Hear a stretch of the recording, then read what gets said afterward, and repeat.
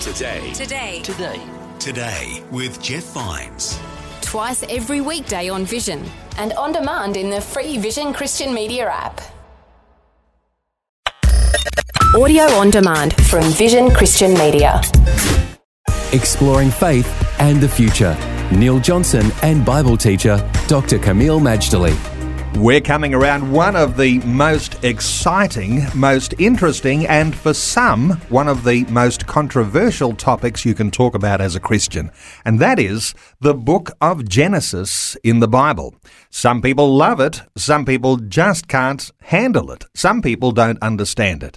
Well, Kameel, when we come to this book of Genesis, why is it so important for Christians to take note of the very important foundations of our entire faith? Neil, I can't say enough good things about Genesis. It is utterly and wonderfully indispensable. We can view it as the foundation stone of all biblical revelation. Think of it like the foundation of a house. Without that foundation, the house cannot stand. Without what we learn in Genesis, let's just say the Bible started only with Exodus and not Genesis, we would be lost. A lot of things would not make sense. Now, I feel exactly the same way about the book of Revelation, the last book of the Bible. To me, Revelation is like the roof and the gable, like Genesis is the foundation. We need both. And in a sense, they're bookends to this amazing thing called divine revealing. So Genesis is vital, and for that reason, I believe it's been attacked again and again. Now, of course, I think Spurgeon put it this way: defend the Bible, I'd rather defend a lion. Meaning the Bible will keep going no matter what critics will say. When we talk about Genesis, one of the most controversial things is the very first words we read in Genesis chapter 1. In the beginning, God created the heavens and the earth.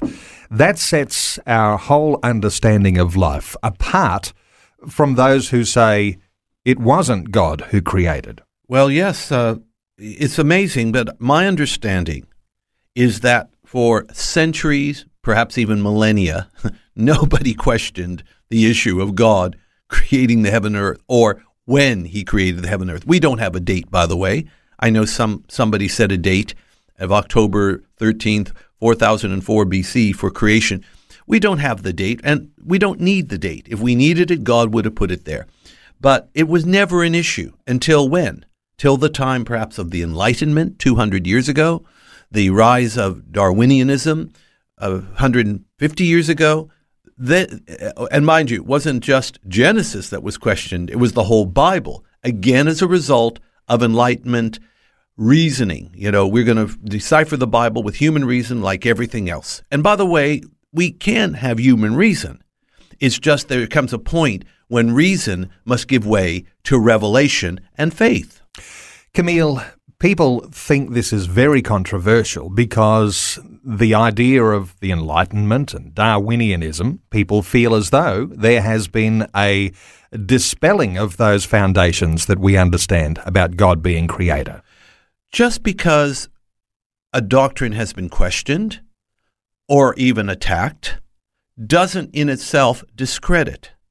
Just because you have even a vehement attack against something as fundamental as God creating the heavens and the earth, it doesn't mean there's anything wrong with that belief.